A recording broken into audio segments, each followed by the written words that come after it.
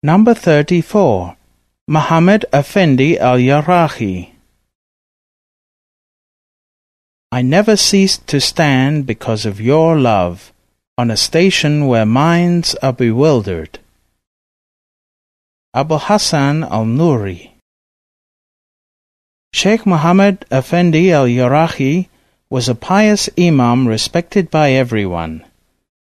He brought out the treasures of knowledge and its delicate code of behavior and rules. His many sayings were a guidebook to the ways of the seekers. From his forehead the light of heavenly knowledge shone forth. He was very brave in the fight against the Russian imperialists in his time. He had true piety and a very pure faith. He was humble towards everyone. He bore the signs of perfection, having put his ego under his control. He encouraged people to follow the Naqshbandi Sufi way and to support it on their tongues and with their actions and in their hearts.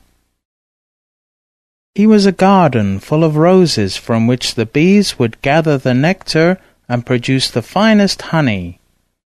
People ran to his threshold to attain the happiness of this world and the hereafter. He was a sign of miraculous power in knowing the secrets of the hearts of his followers and in showing them the way to reach the perfect state of divine love. He was a great Sufi, a knower known in all the nations surrounding Dagestan. His fame spread to Turkey, Persia, and throughout the countries of the Arab world. His heart was filled with sincerity and a spirit of the greatest ease and purity. He studied the external in addition to the internal knowledge. He was a scholar of the Quran and the traditions. He mastered the science of jurisprudence.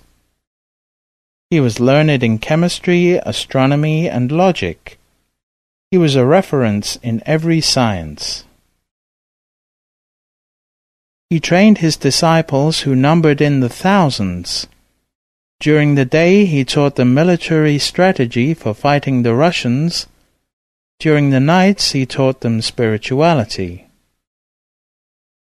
He rarely slept more than 2 hours a day. His food was often only water. His clothes consisted of a single woolen robe. He was familiar to all throughout Dagestan. He lived in the time of the infamous tyrant Shah Shawus, governor of Dagestan. He was born in Khoral in Shirwan, Caucasia, on Tuesday the 2nd of Dhul-Qiddah, in the year 1191 Hijra, 1777 current era. He was tall and fair-complexioned. His beard was white, and his eyes were green. His voice was soft. From his sayings: if the lovers of the One were to speak about their love for him, every lover would die from that description. The seeker does not want anything for himself except what God desires for him. He does not need anything from the universe except his Lord. If a seeker says after 5 days of fasting, "I am hungry," he is not fit for our way. Depression in the heart is from 3 sicknesses: loss of harmony with nature, keeping the customs with which one has been raised that are contrary to the ways of the Sunnah, and keeping the company of corrupt people. When the hearts despaired of visualizing the essence of God, he sent them his attributes. They were calmed and quieted, and they were happy. Examining is from the eyes, witnessing is from the heart, unveiling is from the secrets of vision. When is God not happy with his servant? It is when his servant becomes annoyed at the length of the gathering of dhikr. If his love for God were true, it would be like the blink of an eye. Death denies happiness to the one who is attached to this world. God never elevated anyone who loved money. The love of the believer is a light in his heart. Islam is to surrender your heart to your Lord and not to harm anyone. As a sign of his humbleness, he used to say, "If someone were to call out in the mosque, 'Let the most corrupted person leave,' I would be the first to go."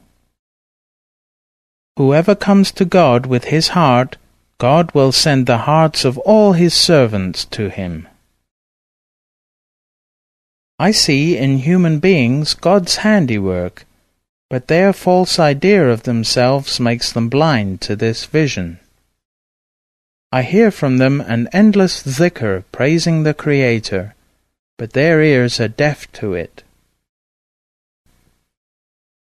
Not everyone is able to wear the woolen clothes. To wear the woolen clothes requires purity of the heart. Whoever wears the woolen clothes in humbleness, God will raise him up and shine light on his heart. Whoever wears the woolen clothes in arrogance and pride, God will put him down. From his miracles. His custom was to put his disciples in seclusion in stages. He would put the experienced disciples, those who had already undergone many seclusions, in a very intense seclusion in special underground rooms. He accepted both men and women to come to him for advice, and he had both male and female disciples whom he would put in seclusion, each in his or her own separate seclusion. A scholar who was jealous of Sheikh al-YARAGHI's fame and wished to destroy his reputation went to the governor of Dagestan, Shashawuz, and claimed that Sheikh al-YARAGHI was actually mixing the sexes. The scholar told the governor, "That man is destroying the divine law," even though Sheikh al-YARAGHI was well known in his time for his strictness in maintaining the law and the sunnah. That scholar tried to pressure the governor to put him in jail. The governor sent the sheikh a message with a letter. The sheikh read the letter, and then he said to the messenger, "Wait, I am sending a gift to the governor on the condition that he does not open it until the day of my appearance before him." He went into his room and came out with a box which he gave to the courier. The governor received the box. He felt fear at the thought of opening it. On the day of the hearing, MUHAMMAD EFFENDI al-YARAGHI arrived with all his followers. When he entered, the governor stood up. The people saw him standing and knew that something had happened, as he was not in the habit of standing for anyone. The sheikh said, "Open the box." Shashawuz opened the box, and he found a letter in it. Under the letter was charcoal, burning intensely. Under the charcoal was a piece of cloth, completely unaffected by the coals. Under the cloth there was gunpowder. The sheikh said, "Read the letter." The governor opened the letter and began to read it out loud. To the governor, "Although the charge brought against us is untrue, nevertheless we ask, can the one who is keeping a box full of burning charcoal, which has been lying on gunpowder for 1 week," at which point the governor began to shake. The sheikh told him, "Do not tremble, read on." The governor continued, "Which has been lying on gunpowder for 1 week without any harm or explosion, is he not able to keep his disciples, men and women, from exploding with the fire of passion? Muhammad Effendi often predicted the future for his followers, and it always came true. When the blind and handicapped came to him and he prayed for them, they would be healed. If the poor came and he prayed for them, they would become rich. One time a woman brought her son to him. He was 4 months old. He called the child, and to everybody's astonishment, the child walked to him. He told the child, "Recite after me," and he repeated the chapter of sincerity, Quran, Surah 112, after the sheikh. He told him, "Recite it by yourself," and the child recited it by himself. The one reporting the incident said, "I saw that child 30 years later, and he showed the same great intelligence at that time as he had in front of the sheikh." His jihad. J.F. Badali, in his book The Russian Conquest of the Caucasus, distinguishes Sheikh Muhammad Effendi al-YARAGHI as the founder of the politico-religious movement which united for a time in the great struggle for freedom a majority of the Muslim inhabitants of Dagestan and Chechnya. But he never took upon himself the actual leadership and is wrongly counted by some as the first imam. While the glittering circle of Russian bayonets closed in on every side, Mullah Muhammad al-YARAGHI's influence had been growing steadily year by year. Intangible, immaterial, it passed surely and silently through the hedge of bristling steel as a miraged ship through opposing cliffs, or as a moss-bog fire creeps up against the wind. The two forces, material and moral, moving in concentric rings of opposite direction, kept equal pace, and just when, to outward seeming, the last spark of liberty was trampled underfoot in central Dagestan by the soldiers of the Tsar, the sacred flame was ready to burst forth and illuminate the land on every side, even to its outermost borders. Gammer, in Muslim Resistance to the Tsar, Shamil and the Conquest of Chechnya and Dagestan, says about Sheikh Muhammad Effendi al-YARAGHI, "The Russian sources claim unanimously that Muhammad al-YARAGHI and his disciples preached jihad against the Russians from the very beginning." This would not be surprising. Furthermore, the role of Sufi taifas, and especially of the Naqshbandiya, in jihad movements all over the Muslim world has been emphasized, due to the influence of Muhammad al-YARAGHI's preaching. The first concern of Muhammad al-YARAGHI and his disciples was to establish and enforce the Sharia and eradicate the Adat. "O people, you are neither Muslims nor Christians nor pagans." The Prophet said, "He is a true Muslim who obeys the Quran and spreads my Sharia. He who acts according to my commandments will stand in heaven higher than all the saints who preceded me. Vow, O people, to stop all your vices and henceforth to stay away from sin. Spend your days and nights in the mosque. Pray to God with zeal. Weep and ask Him for forgiveness." Leslie Blanche affirms in her book Sabres of Paradise that Sheikh Muhammad Effendi al-YARAGHI was the sheikh of Imam Shamil al-Naqshbandi. During their war against the Russians, he directed him in strategy and tactics, as did Jamaluddin al-Khumuki al-Husseini after him. The first Imam of Dagestan and the first leader of the jihad against the Russians was Ghazi Muhammad ibn Ismail al-Dagestani, also known as Ghazi Mullah. He took initiation in the Naqshbandi order from Sheikh Jamaluddin al-Khumuki, the Khalif of Sheikh Muhammad Effendi al-YARAGHI. Gammer says about him, Sayyid Jamaluddin then took Ghazi Muhammad to his murshid, Sheikh Muhammad al-YARAGHI, to complete his instruction in the Sharia. Muhammad Effendi allowed him to spread the tariqat in Dagestan and gave Ghazi Muhammad his own daughter in marriage. Ghazi Muhammad thus became one of Jamaluddin's Khalifas and acted very energetically and successfully.